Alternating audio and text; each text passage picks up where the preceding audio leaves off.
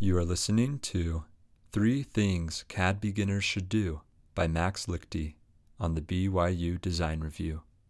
This narration is provided by Jake Hunter. You're a 12-year-old kid and you've got your 4th Pinewood Derby coming up. Your dad offers to help design your car. Your dad also happens to be a mechanical designer with access to cutting-edge 3D modeling software. The amazing idea you have for a car is a school bus. Not a dog-nose bus, a flat-nose, rectangular bus. Essentially, you don't even need to cut your Pinewood Derby block. After some dispute and pleading, your dad convinces you to at least make it a dog-nose bus. Your dad proceeds to design the bus and cut it out of the block. This is your first exposure to 3D modeling. It is also your only exposure for the next 10 years. Even with the superficial introduction to working in 3D space, you would have more experience than the typical engineering student enrolled in introductory engineering graphics. This is the situation I found myself in when, as a 21-year-old kid, I attended the first session of my engineering graphics course. At the end of 3 grueling, CAD-filled months, my heart was changed, and eventually I started a position as a teaching assistant for the course. I've never looked back. Well, actually, I frequently look back as I try to CAD a mile in my students' shoes and find the best ways to help them. I've narrowed all the initial obstacles down to 3 that, when overcome, will open up your capabilities as a 3D CAD modeler. These hurdles are as follows.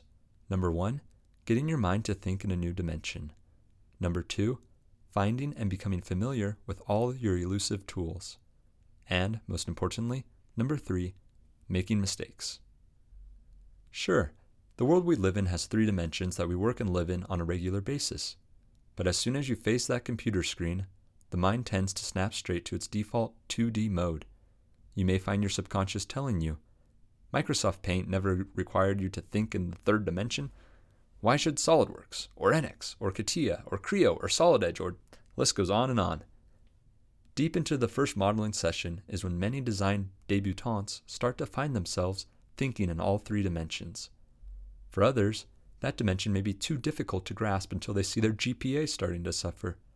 Either way, the key to getting started is thinking in that 3rd dimension on a 2D computer screen.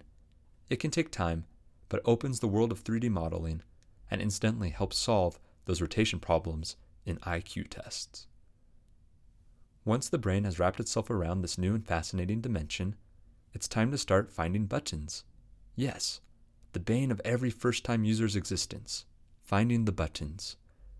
Each program you encounter will have its own user interface, and not one of them will immediately make sense. The most common question I'm asked when leading a lab is, where was that one button or tool again?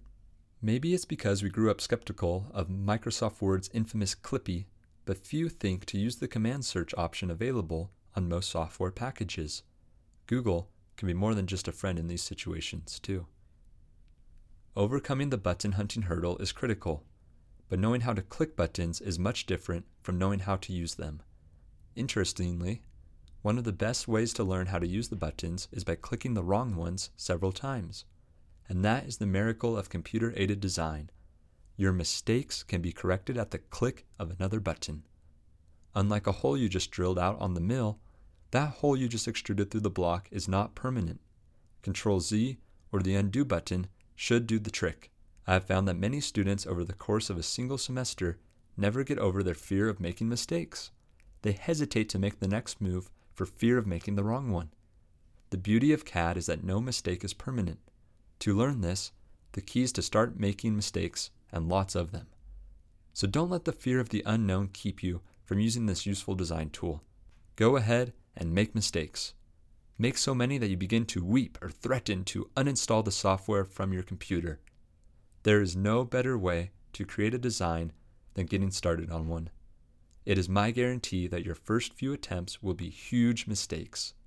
Instead of letting that crush your creative soul, take the time to find that undo button and keep moving forward. Max is a mechanical engineering student and the BYU Design Club president.